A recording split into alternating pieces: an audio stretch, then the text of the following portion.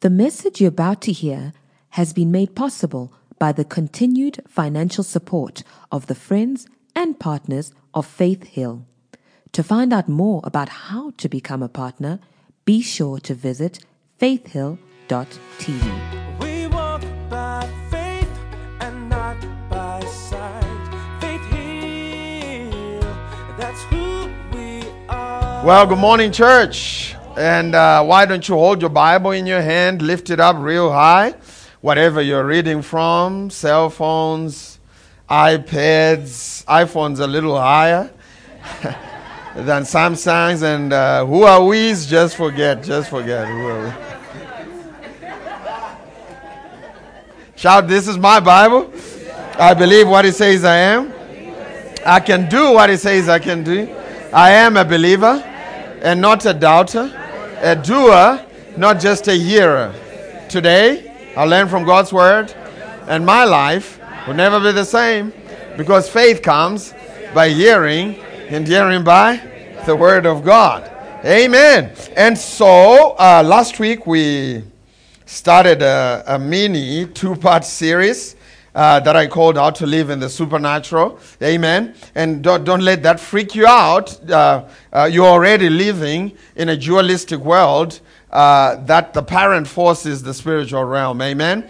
And really living in the supernatural does not mean being spooky. Amen. It just means living with God and allowing God to flow into your life so He can do some supernatural things. And so, a lot of people, we learned last week that they missed the supernatural chasing after the spectacular. Amen. We read a story in 1 Kings 19 of Elijah. He had a rendezvous with the Lord. They were supposed to meet up. And while Elijah went to the place that they were supposed to meet up, the Bible says there was a strong wind that came and tore up the mountain and shattered the rocks. And when Elijah went to look in that strong wind, the Lord was not in it. It was spectacular, but the Lord was not in it. And it says after that there was an earthquake that shook the whole earth. And Elijah went to look, and the Lord was not in it too. And there was also fire that came, and the Lord was not in it. And right at the end, it says that there was a small still voice that began to speak. And when Elijah went to look, the Lord was in it. Amen. And so we see that our God is not always spectacular. God is spectacular, but sometimes He comes in humble ways. Amen.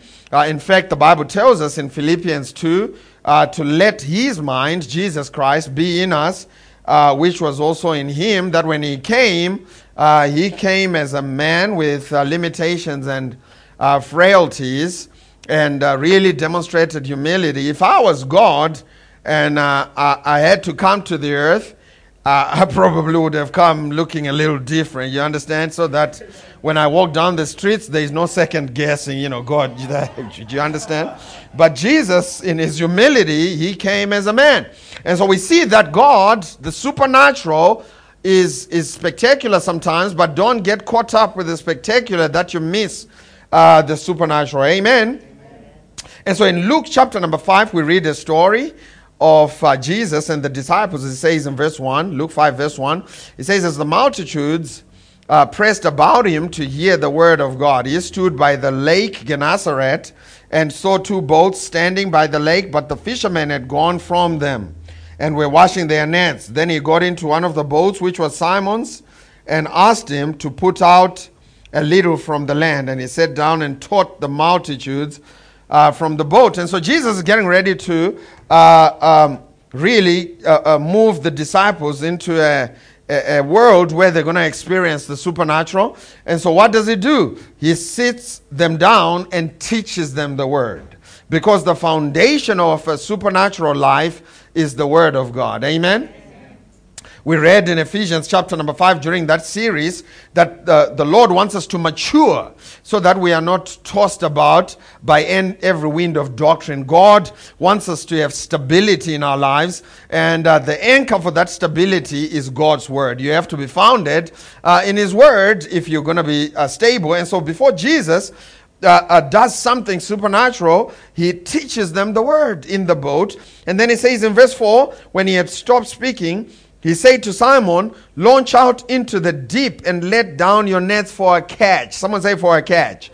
That's the key there. You know, when you stand on God's word and allow God's word to be your foundation, when you launch out in life, I'm talking about in the supernatural life, right? When you launch out from the foundation and the perspective of God's word, you are not launching out for fishing.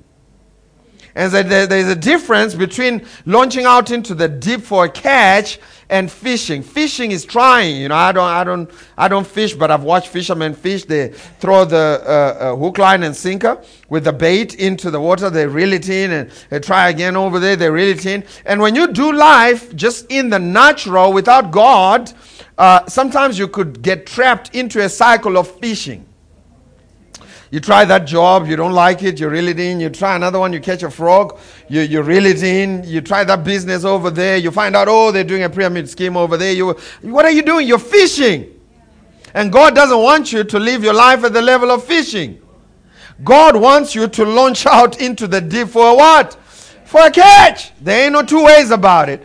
And you can't launch out into the deep for a catch if you don't take time out to actually hear what the Lord would have you do with your life, with your day, with your week, and so on and so forth. I'm talking about in light of your destiny. Can I get an amen? Don't now start trying to stress God about what you should eat at Nando's. No, it's your mouth. It's your food. He don't care about that. That ain't going to change your destiny. Can I get an amen? But don't move cities without hearing God. So we're talking about, you know, people are crazy. They come to me and say, you know, ask them, do you think the disciples washed? Yes, they did. Do you think they brushed their teeth? They did. But how come it's not in the Bible? Because it's got nothing to do with destiny. The Lord put destiny altering issues in the Bible. Amen? And so when I say, and I've got to say this, you know, hear from God, but I'm not saying, you know, you come out of which door should I walk out of? No,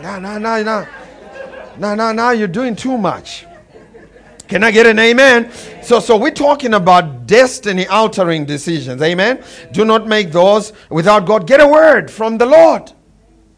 You know, there's a difference between a God idea and a good idea. Sometimes a good idea is limited in power. It's limited in resources. And I've learned that being in ministry. You just can't look at what they're doing. Look at what they're doing over there. Oh, it looks like that. So we're going to do the same thing. You know, God hasn't called any of his children to live at the level of copy and paste. God has called you to cut a new path. Can I get an amen? And so we got to take some time out. I know we live in 2024. We live in a fast-paced city of Johannesburg. Everything is going, and I know most of you are in the rhythm of just kind of going and going and going.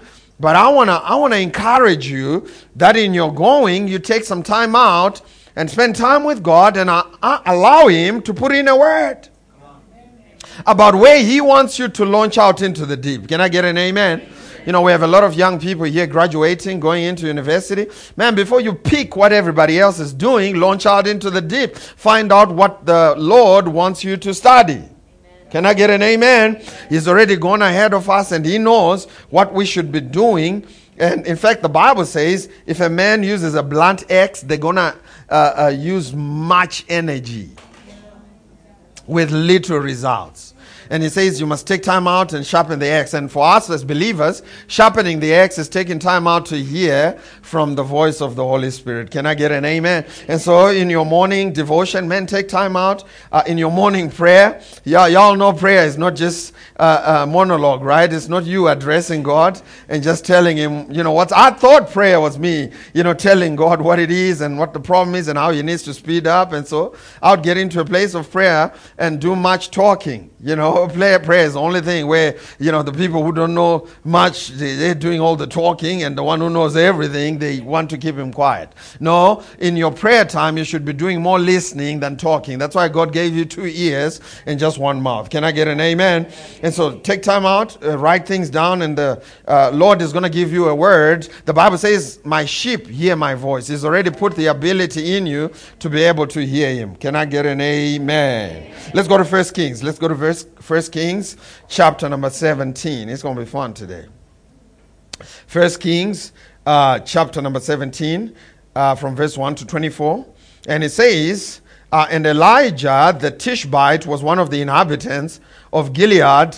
He said unto Ahab, it's interesting because in chapter number 17 verse 1 is the first time we hear about Elijah. And the reason we hear about him is because he has a word from the Lord. Without God's word, you could live and die an insignificant life. We only get to hear about Elijah because he has a word from the Lord and is willing to step out in that word and on that word. Amen? I said amen. It says Elijah, the Tishbite, who was of the inhabitants of Gilead, said unto Ahab, as long as the Lord of Israel liveth, before whom I stand, there shall be no dew nor rain these years, but according to my word. And so Elijah was given a word by God, and it was not a nice word. You know, it was a strong word for Ahab, and at the minute, Ahab was killing all the prophets of God. And so this was a risky word to take to a man who's already persecuting the people of God. But Elijah was willing to step out and really act out God's word regardless of the risk that he faced. Amen? And so he went and told Ahab this word, and he was faithful to deliver this word as the Lord had asked him to do. And right after that, it says in verse 3, right? In verse 3, and the word of the Lord came unto him, saying, get thee hence, turn thee eastward, and hide thyself by the brook Cherith, that is before Jordan. And it shall be that thou shalt drink of the brook. I have commanded the ravens to feed you there. Now, after Elijah, acted out the word that the Lord had given him in the first season of living the supernatural life, it says after that, and the word of the Lord came to him. And so God, we see through reading that God did not give him a full-on paragraph right off the bat. What God did was he gave him a word, and as he took a step of faith and acted out that word, then God gave him another word. Now, a lot of people, I know during the beginning of the year, we go to crossover services. Ain't nothing wrong with that. We do our 10 days, some 21 days in the beginning of the year. We want to hear what the Lord has for us for 2024. And sometimes, just sometimes, the attitude is, Lord, I'm going to come to you once at the beginning of the year so that you can give me a paragraph so that I don't ever have to come back and hear from you ever again this year. And so because of that, the Lord will just give you a word, right? So that you can come back to him for more word. That's why scripture tells us in Psalm 37 verse 23 that the steps, not the journey, the steps of a righteous man are ordered of the Lord. So God is not going to give you the next step until you've taken the first step. Can I get an amen? I mean, when he went to Abraham, he didn't even tell him where he was taking him. The Bible says he went to Abraham. Abraham was 75 years old, still living with his parents. 75 years old with a wife, still living with his parents. And so the Lord went to talk to him. He said, man, I got to talk to this brother. He said, the first thing, supernatural thing we're going to do is to get you to move out. Says the first thing we're going to do is to get you to leave your father and your mother's house and go to a land. And he didn't tell him the name of the land until he started walking. He says, I'm going to take you to a land which I will show you. And so a lot of people are praying for a paragraph. God will just give you a word, because the steps of a righteous man are ordered of the Lord. And so until you've taken the step of the word that God has already told you, he is not going to give you another word. Amen. I said amen. God does not want you to be overwhelmed. And so he's going to give you a step, and he wants you to maximize on faithfulness in each season. But it says here, when the word of the Lord came to him, it was another supernatural moment. He says, I want you to go to the brook. There was a drought in the land, and the Lord said, I want you to go to the brook, for I have commanded, past tense, the ravens to feed you there. God had already commanded the ravens to heap up food for him at the brook. And the question you may have is, why didn't the Lord just bring the food to where he was? The reason God sent him somewhere is because faith is a walk. 2 Corinthians 5:7, for we Walk by faith and not by sight. And so God will get you to do something so that you can allow your faith, the faith on the inside of you, to have an expression. And so he said, I want you to go to the brook. I've already commanded, that's the grace part, right? The commanding the ravens to feed you there. It was a past tense thing. God had already talked to the ravens. See, if you go to the place that God has sent you, there's a provision there that's already waiting for you. You don't have to get there and start trying to pray for provision. You know, God has already heaped up food there. He has already commanded. In fact, the definition of the grace of God is simply this: the past tense of God's word. It is the past tense because when you step into a place of grace, you start to enjoy the things that Jesus has already done. Past tense. Can I get an amen? And so he went to the brook, and the Bible says God had already, commanded the ravens just for God to show him that this was a supernatural thing. God did not go and pick a nicer bird. You get a dove or something, some spiritual. We all think, a dove is a spiritual bird, and so when church folk are coming up with a logo, it's got to be a dove, right? It's got to get a dove for me and put a little olive branch on the dove. Yeah, that's anointed. And so God doesn't use a dove. He uses a raven. Now, a raven is a greedy bird that don't share with nobody. In fact, if you're a stingy person, they say you have a ravenous spirit. Because it's a scavenger. That bird will eat anything, not just what it hunts, but even dead things. And God's choice of bird is to pick something that doesn't even share with anybody, because he's trying to get Elijah to realize this is something supernatural happen. Amen. And this bird, it says this. This is powerful. Now what I'm about to read, it says this. It says in verse 5, so he went and did according to the word of the Lord, for he went and dwelt at the brook Cherith, that is before Jordan. And the ravens brought him bread. Someone say bread. And meat. Someone say meat. Now this is God's choice of diet for human beings. I didn't put it in there. He didn't say the ravens brought lettuce and cucumber. That's the stuff that food eats. This is not me. It's a Bible. Man, it's in the book. People get mad at me for eating meat. I didn't choose the meat. The meat chose me. Amen.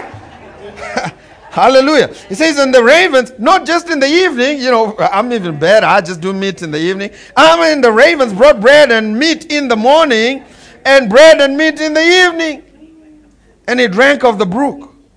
And so, while he was there, see, this is why you got to keep your hearing ears open all the time, because while he was there was a change of season. While he was in his place called there, that's what I like to call it. It's a place called there. There's a place called there for every single one of us, where God is sending you, where there is his infinite grace waiting for you to just get there so that it can be revealed. And this place called there could be geographical. I'm always talking to people and they say, man, I'm going to move to this place. God is calling me to move to this place. We pray for a lot of people. Next week we're going to be praying for people going to Ireland and for families going to New Zealand. I think we're going to be praying for them. And I always ask them, is this where the Lord is calling you? And they say yes. And it's interesting because as soon as they get to that land, it's like they've stepped into another realm, into another dimension of grace. They start to minister to people, see people's lives change, their own lives start to change just by obeying God and going to their place called there.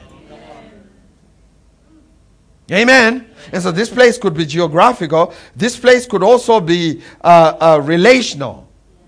You're going to see in a minute why I say that. And this place could be a spiritual location that you find yourself. This place can also be financial. Amen. So you got to find out, what is my place called there? What is God saying to me? Where do I need to be? Man, I'm telling you, we should be spending more time listening to what God has to say than trying to do our own thing and try to pray God to bless what we are doing.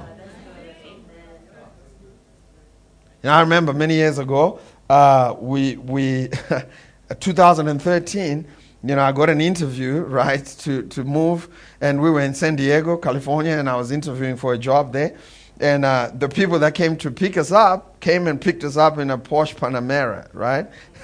And, you know, when the offer letter comes, we're already doing very well. You understand? They came pick me up. They wanted a pastor, right? And so I was with my wife, and we went there, and we interviewed for the job, picked me in a Porsche Panamera, took me to an island called Coronado Island, and we were riding our segways in there, beautiful houses, just kind of showing me my future, right? And they said, hey, listen.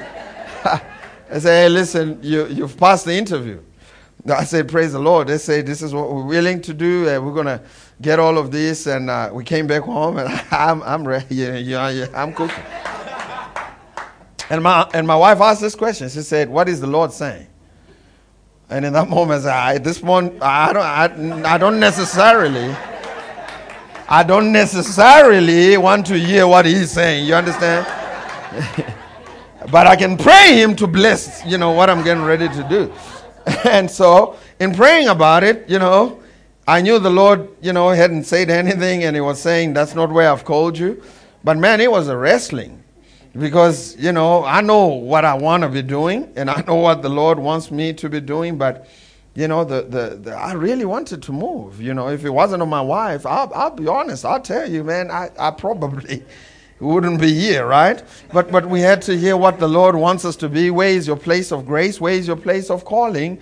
Because ultimately that deal didn't turn out all right. It would have been a mess for all of us and our children and so on and so forth.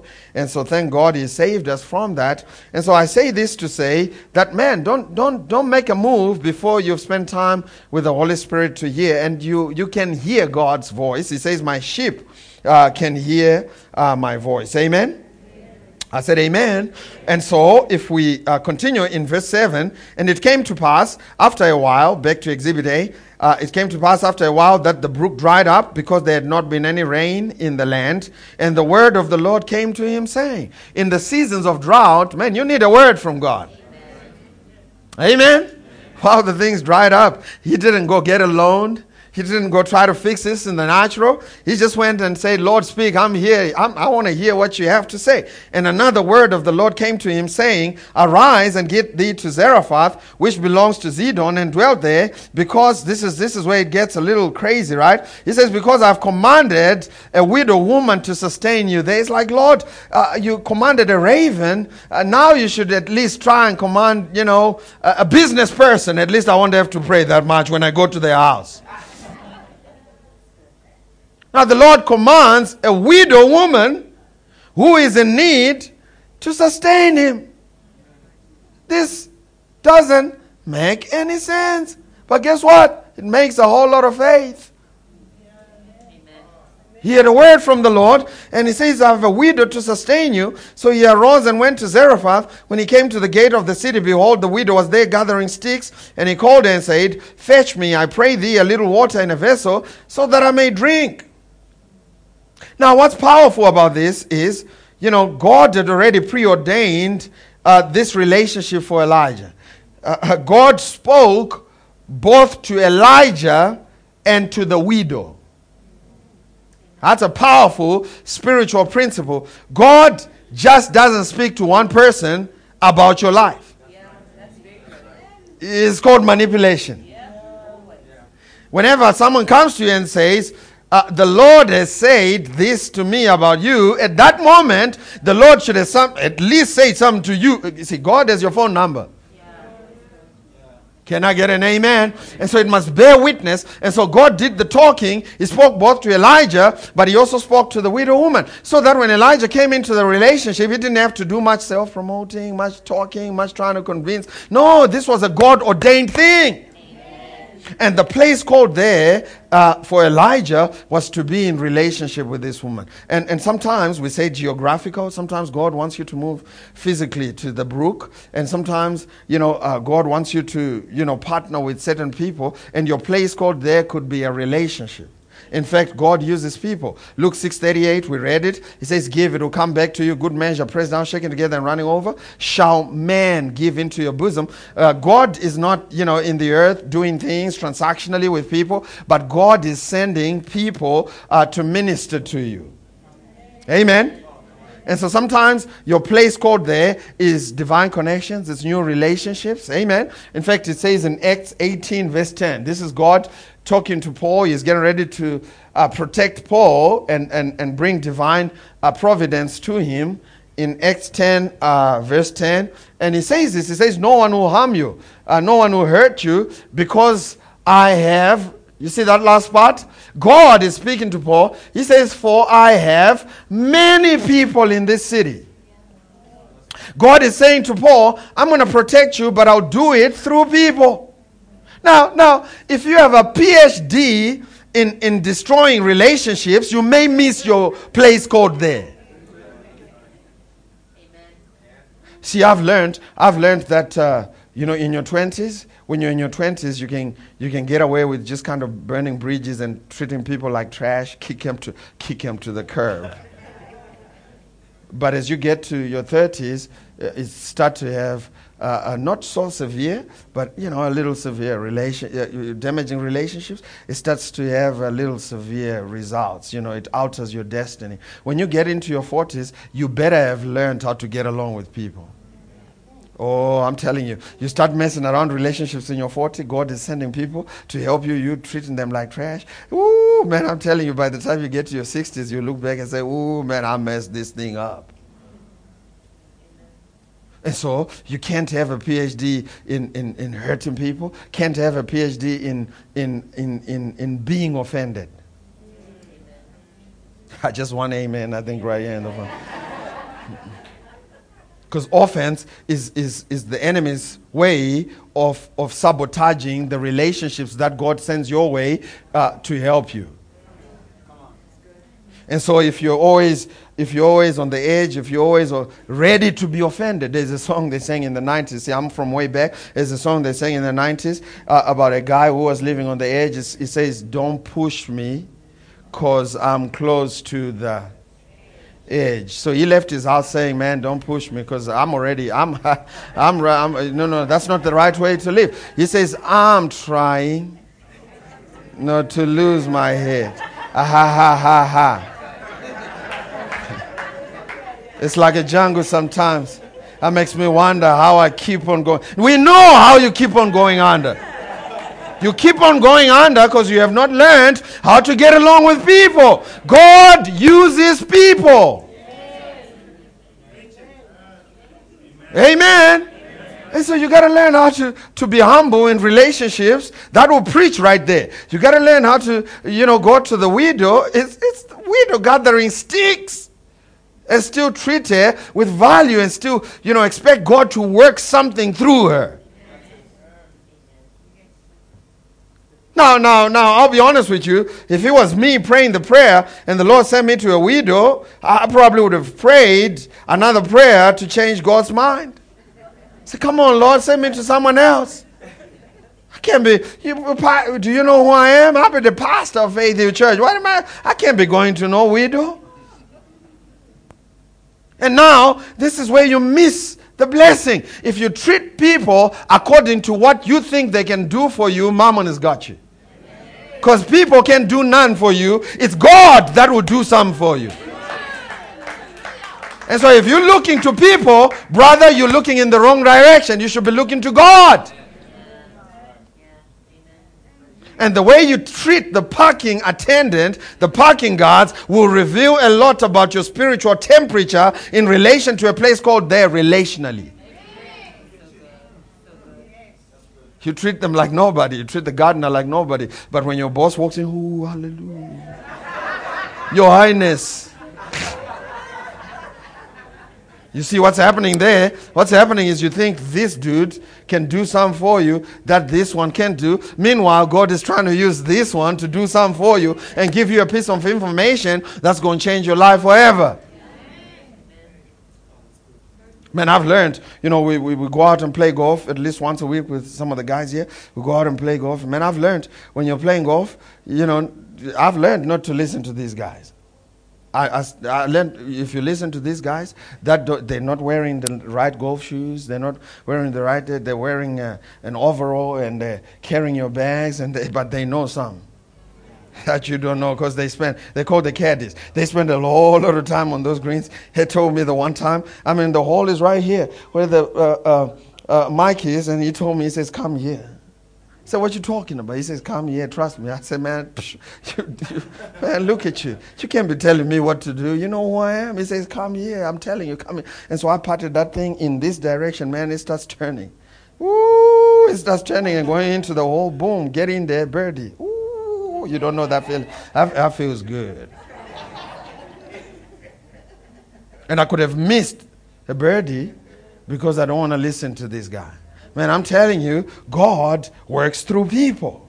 Can I get an amen? And you got to learn how to relate with people if you're going to get to the next level. Ooh, this is good. Verse 11. And she went and he said in verse 10, so he arose and went to Zarephath. When he came to the gate of the city, behold, there was a widow woman gathering sticks. And he called her and said, fetch me, I pray, a little water in a vessel so that I may drink. And as she was going to fetch it, he called her and said, bring me, I pray, a morsel of bread in your hand. And she said, as long as the Lord lives, I have not cake, but a handful of meal in a barrel and a little oil of cruse. Behold, I'm gathering sticks so that I may go in and dress it for me and my son, so that we may eat it and die. And Elijah said unto her, fear not. Go and do as thou hast said, but make me a cake first, and bring it unto me, and after make for you and your son.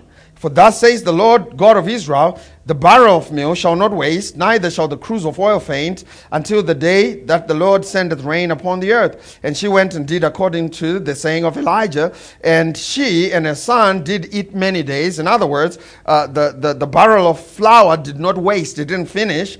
It kept multiplying for the 3.5 years there was a drought. They just kept going in there and scooping out flour, and it kept increasing. They kept pouring out oil, and it was a supernatural thing that the Lord did. And God himself, through his power, did that to sustain not just Elijah, but even the widow woman, because Elijah took a step of faith and took heed of what God was saying. It's the word of God that sustains us. I remember many years ago, 2015 or 16, we always have a women's conference. It's a flagship event called Designer Life. And so in this particular year, my wife asked me to go and get a speaker for her. I was traveling to the U.S. And so she said, please pray about it as you go around, at conferences and stuff, preaching and so on and so forth. Please get me a speaker. I would like to get a speaker to come and speak at Designer Life. And so we went out there. I went out there, some of the boys, and we were having a good time and just ministering and enjoying the presence of the Lord. And I forgot, the assignment that my wife had given me to go and get a speaker. And the reason why we pray about getting a speaker is because we want to be, sure we're bringing someone that will feed the sheep and really bring the gospel and not try to exploit the sheep. Amen. And so we're praying about it, and I forgot to get a speaker. And so I came back home, and she said, did you find someone? And so I said, no, I forgot. And she said, you've been fired. So she kicked me out of the bedroom. I started sleeping on the couch. That's a joke. That's a joke. I saw someone writing notes, a lady. She's like, I said, no, that's a joke. Don't write those notes, right? And so she said, you better make a plan, right? And so I called one of my friends in Colorado, Marcus. I said, Marcus, I'm in a predicament. I need to get a speaker. And Marcus said, man, don't worry, I got you. You need to have Kali Terades. Now, I'd never heard of Kali. And I'd never heard of Ashley Terades. And so I said, are you for sure? He said, for sure, man, trust me. And so I said, so how do we go about it? He gave me Ashley's number. And so I took Ashley's number and I gave it to my wife. I'm talking about a place called there, could be relational, and that's where you will experience financial breakthrough and miracles, right? That's what I'm talking about. And so, I took Ashley's number and I gave it to my wife. I said, there you have it. There's your speaker. And so she called Ashley. She said, hey, listen, would like for Carly to come and speak at the conference at Designer Life. And Ashley said, okay, cool. We're sitting right there in our kitchen table. We're having dinner and we're talking, and we're talking to Ashley, right? He's on speaker. He's on loudspeaker. So, but I'm not talking. She's talking to him. I'm just, they're listening and they're talking. I mean, they probably spoke for 45 minutes. because they didn't. It was their first time to meet, because it was the clash of the titans. Ashley don't know how to stop, and my wife don't know how to stop. You understand? And so it was the semifinals of the. You understand? It was wild. I mean, they kept going. I couldn't believe it. And it was a blessing, because I said, Ashley, keep going. Them 25,000 words at least, they're going to be spent on you. And so right at the end, Ashley said this. He said, we're going to come and preach, but Carly's not going to come along. We usually travel together. But it was not travel together, whatever. When you get someone to come to Africa, they're always going to try to come and protect their wife, because they think we're walking around in skin hides, hunting for breakfast. So there were lions everywhere. So he said, I'm going to come. And so she looks at me. When he say that, she looks at me because it's got financial implications. And she said, yeah, I'm going to come. And she looks at me, and so she said, and I said, yeah, they can come. And they say, we're coming. And then it dawned on me when the call ended that, this meant 2 flight tickets. And I said, Lord Jesus, this is going to be expensive. And so I went to sleep, and I'm thinking about, man, how are we going to afford 2 flight tickets? That was way back in 2015. The church is small, and we don't have finances. And man, I'm praying, Lord, what am I going to do? And I had a brilliant idea in my sleep. I said, oh, this is so good.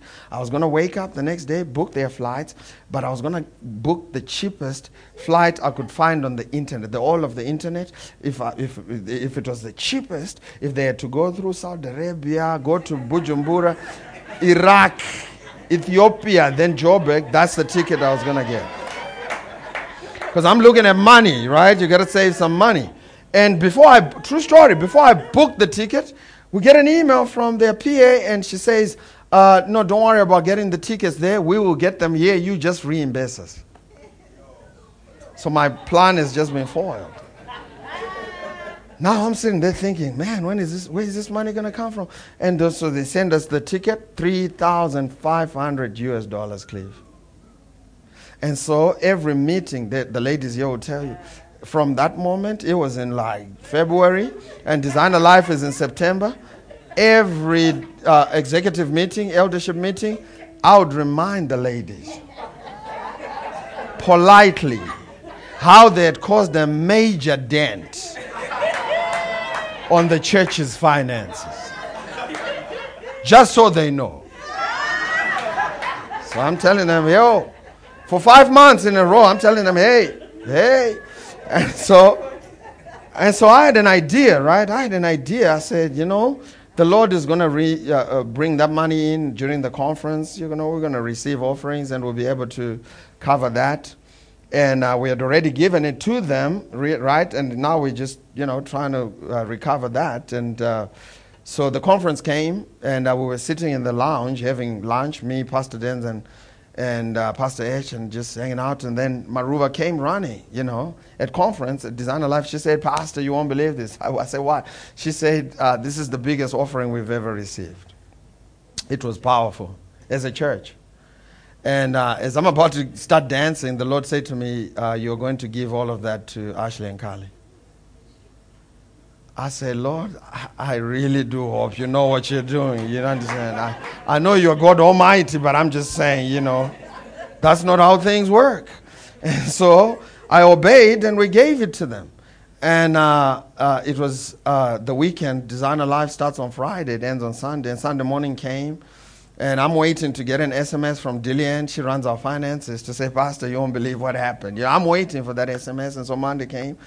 And I didn't get an SMS from her. Nothing. No good morning. Nothing. She usually, And I took them to the airport, right? And I got to the airport, those automatic doors.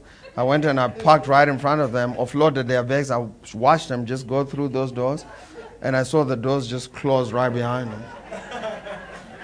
And I got into my car and I thought, man, that's it. This is it. And I drove home. I'm thinking, Lord. And then Ashley calls me and he says the flight has been delayed. It was a big thing there. They got on the runway. The thing wouldn't take off. And I was like, man, this story really is turning out to be interesting. And 3 days later, when he landed in America, Ashley calls me and he says, Tafara, you won't believe what happened. This is a supernatural thing. I said, what happened? He said, I just got a call from Delta and they said that they're going to reimburse me of all the money for the flights. I said, you mean the one leg they delayed you? He said, no, they're going to reimburse of the whole thing. And so there's another friend of ours, Herbert Johnson, and another one called Van Smith. They both worked for Delta. And Van told me, we stayed at his house in Atlanta in August. He told me, he said, that has never happened. He's never heard of anything like that. It says it's a supernatural thing. And so Delta send us the money. It's kind of like a raven feeding, the prophet, right? I felt like Elijah for a minute. I said, Delta don't give nobody money. These airlines don't give nobody money. And they're sending back the money that we sent, $3,500. And at the end of the day, I don't know how to do calculus, but I can do simple math. I did it. It was 3,500 minus 3,500, which meant we brought them in and out for absolutely zilch. Amen. And so what I'm trying to say is there's a supernatural provision in your place called there. See, if you've been toiling all night, that's not God's will for you. God wants you to launch into the deep for a catch. And you got to start trusting Him with your finances. Now, I'm not saying it's all going to be perfect. I mean, I shared this story in its entirety because I want to show you I had moments of doubt. Ooh, where's this money? Ooh, I'm not sure, but I build my faith and I encourage myself in the Lord and I still go ahead with the program and act it out. You think the disciples, they even told Jesus, they said, man, we've toiled all night, but at your word, or just to prove you wrong. We're going to do what you say so we can go ahead with our lives. And sometimes you need to get to that point where you say, Lord, I'm just going to trust you with this. Amen. So good. We had Sipo and Amanda. They now live in England, Lincolnshire. And they came to me and I was on their case about buying a house. And they disqualified themselves. They gave that testimony last month. And they went and looked for a house and they thought, their finances were out of whack. They thought they kept disqualifying themselves. They went to look for a house, supernatural, divine flow of God just came on them. And before they knew it, that thing had already been financed 100%, and they got into the house of their dreams because they dared to believe God. What are you waiting for? For some of you, it's time to step up and get out of the boat and start walking on water. You can't experience what Jesus experienced while you're sitting in the boat. You're going to have to get up and start walking on water. Can I get an amen? And so the widow knew that I'm already eating my last meal and then we're going to die. I may as well take the last meal and do what this man is saying. If we die, we were going to die anyway. Man, I'm telling you, God has a place called there for you. Let's close with this. Let's go to Luke chapter number 16. It's going to help you. Luke chapter number 16 from verse 10. We're going to end with this. This should be your principle for life. This should be, how you live life. The Bible says in 1 Corinthians, it says it was first the natural, then the spiritual. And so in living our lives in the supernatural way, we need a foundation of getting the natural things right. Amen? And so it says this. Jesus was dealing with their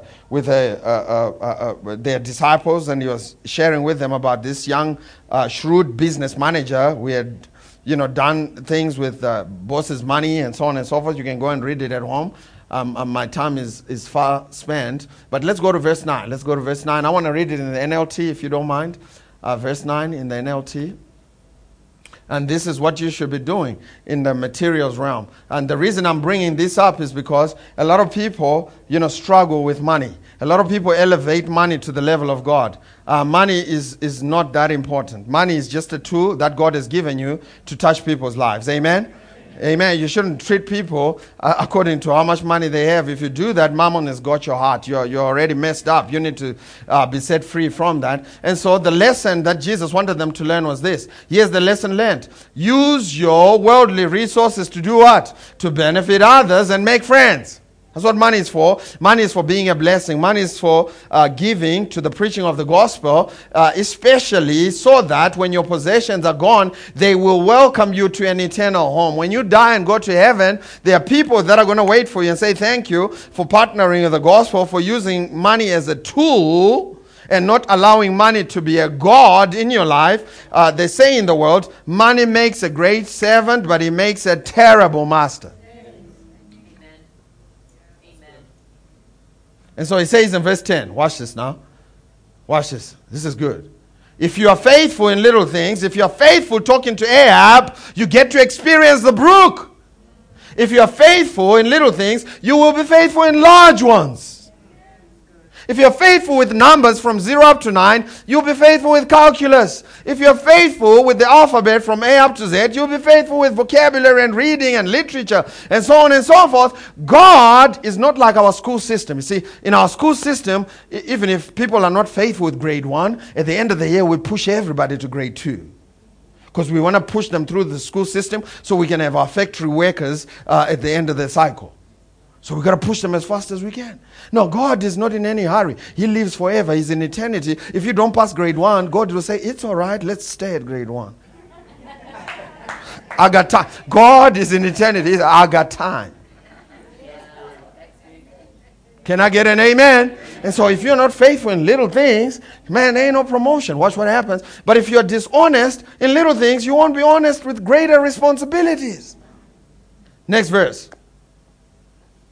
If you're untrustworthy about worldly wealth, who will trust you with true riches? And so God wants us to handle money as a tool. He wants us to take a portion of what we have and give it to Him, not because He's in need. He owns a cattle on 1,000 hills. He says all the silver and gold is mine. It is because He's working on our hearts. He's working on us to be able to relate with money at the level. And sometimes, just sometimes, I've learned that the poor people have more mammon than the rich people.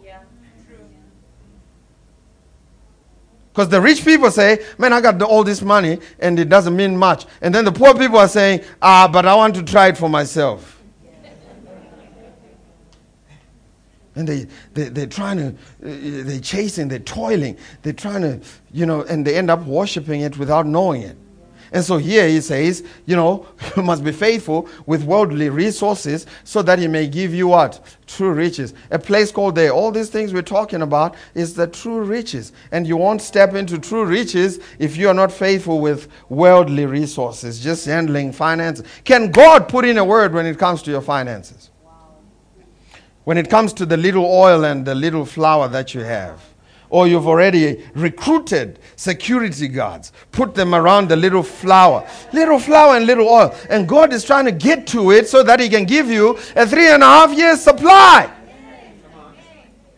But you got people guarding over little flour and little oil. Get your hands off. This is my flour. This is my oil. God is saying, come on, release that so I can get you 3.5 years of supply. So He says, man, learn how to handle worldly resources and I'll give you true riches. Amen. A lot of people get tripped up by money more than I know because they worship it. They don't even know it. Verse 12. If you are not faithful with another people's things, why should you be trusted with things of your own? And so this is, we want to get into the supernatural. And the supernatural is large responsibility. The supernatural is true riches. The supernatural is ownership. But God is saying, if you are not faithful, taking care of the house you're renting, who will give you your own house? And by the way, God is not in a hurry. He'll keep you renting. God has eternity to wait. Can I get an amen? And so it starts with the little. We always teach this to our young people. And so I was doing a young people's meeting right here. And I said to the young people, can you see the house that you want to live in? They said, yeah. I said, what does it look like? And they were all describing. The other one said, man, it's a 2-story mansion. And the mom had told me he didn't want to make his bed and there were clothes all over the thing. And it was his room was a pigsty. That's what the mom said. And so I'm trying to get to him, right? So I showed him this scripture. I said to him, and what's your mansion like? He said, happy it is, beautiful. It's got cars parked outside. I said, what about the grass? He said, the grass is perfectly manicured. I said, what about inside? He said, it's clean. He said, it's so sparkling clean, I can taste the air. It was that clean in his mind. I said, what about the dishes? He said, they're all washed. I said, what about your bedroom? He said, oh my goodness, it's so clean and the bed is made. I said, but that can't be so. He said, how come? I said, because Jesus said, if you are not faithful with the little things, your big things must look exactly like your little things looked. I said, so your mansion must have grass growing all over. Your mansion must be unpainted. It's last painted in 1942. Your mansion must have clothes everywhere. Your mansion must have dirty dishes in the sink. Your mansion must have bedrooms that have not been made, with beds that have not been. That's the true depiction of your mansion because of where you are. And word on the street is he went home and he made his bed. You understand?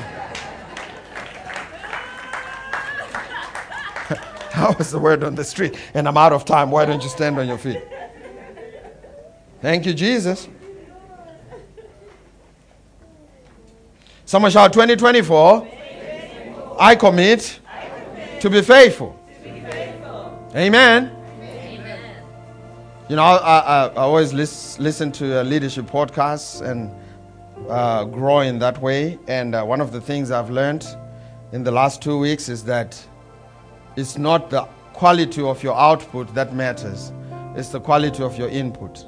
And what I mean by that is, you know, we're in January and a lot of people have goals for their bodies especially.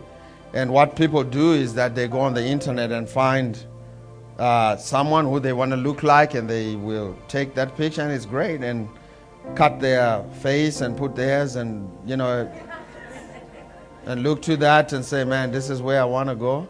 And they set a goal that's unrealistic. But what I learned is, instead of focusing on what you want to look like at the end of your cycle, you should focus on the quality of your input. What you look like, it doesn't matter, that's up to God. But the quality of my input is, I'm going to be in the gym 4 times a week. We're not talking about fitness, but I'm trying to get you to see something. I'm going to listen to God before I start my day. Not I'm going to listen to God so I can become a millionaire. That's not the output is not what you're focusing on. You're focusing on the input.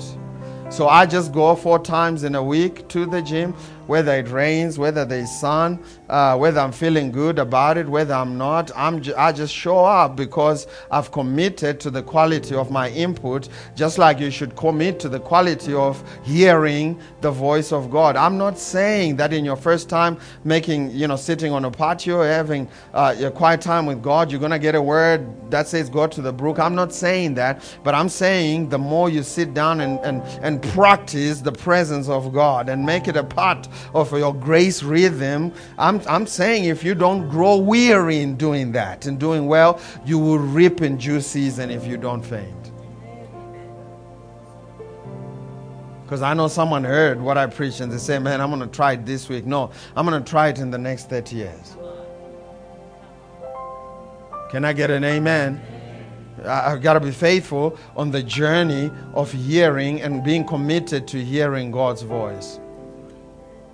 And sometimes you might miss it, but I'm coming back for more. I'm going to write things down and I'm going to hear God. I'm going to hear God. And when I look back, I say, man, I've been hearing God and I heard the Lord. So it's the quality of your input, not the quality of your output. I'd like to believe that just like Jesus, Elijah, if you go and read it, it says Jesus had a habit of going to a secluded place to spend time with God. And every time he went there to a secluded place, not every time did he come back with a transfigured face. Sometimes he would just come back normal. But he would always go and do it. And so I'm saying in 2024, be committed to hearing God's voice. Let God also put in a word. Amen. And so I know we live in a fast city, right? You brush your teeth at 6, you wash by 15:15, you're in traffic and you're listening to the radio full blast, and God is trying to put in a word. I'm saying, you could wake up a little earlier, and just sit and be still. He says, if you sit and be still, you will know. So just sit, be still. Don't rush anywhere. Ask the Holy Spirit to minister to you. Write things down. That's the power of journaling, right? You can journal on your phone. You can journal by typing things down. You can journal in a real journal and write things down that the Lord is saying to you. That's how lives are transformed. Amen. Amen. And so we're going to pray. I'm going to pray that the ears of your heart become sensitive to His voice. Father, in the name of Jesus, we just thank you. Lord, we thank you because we know you are a speaking God. You always speak. And sometimes we are dull of hearing. And so, Lord, this morning I pray for every single one of your children under the sound of my voice. I pray, Father, that you may remove the calluses. You may remove the layers that may have brought a numbness, a familiarity to your voice and to the things of God. Lord, I just pray, Father, that you may give them spiritual sensitivity. That as they sit with you, they may not get ahead of you. Because sometimes we are tempted to say, oh, I know that. Oh, I've already heard that. I've heard that before. But Father, I pray, Father, that you may make our hearts spiritually sensitive to really hear and discern your voice. I thank you, Father, that there are husbands and wives that are here that need that. There are business people that are here that need that. I thank you, Father, that there are people in the marketplace pursuing a career that need that. And Lord, I just thank you, Father, that you are making their hearts sensitive again. You're fine-tuning their hearing aids so that they may be able to hear you with clarity. I thank you that 2024 will be a different year. 2024 will be that year that we will hear your word saying, lay down your nets. We will hear your word saying, go to the brook. We will hear your word saying, go to Zarephath. We will hear with clarity. I thank you, Father. I thank you that this will be like no other year. Because we will have heard the voice of God and stepped out in faith for what it requires us. I thank you, Father, that as we go, this is our lifestyle. In Jesus' name we pray. And someone say it, amen. We hope this message has been a blessing to you. Thank you for listening. To find out more about how you can become a partner, visit faithhill.tv today. We walk by faith and not by sight. Faith Hill, that's who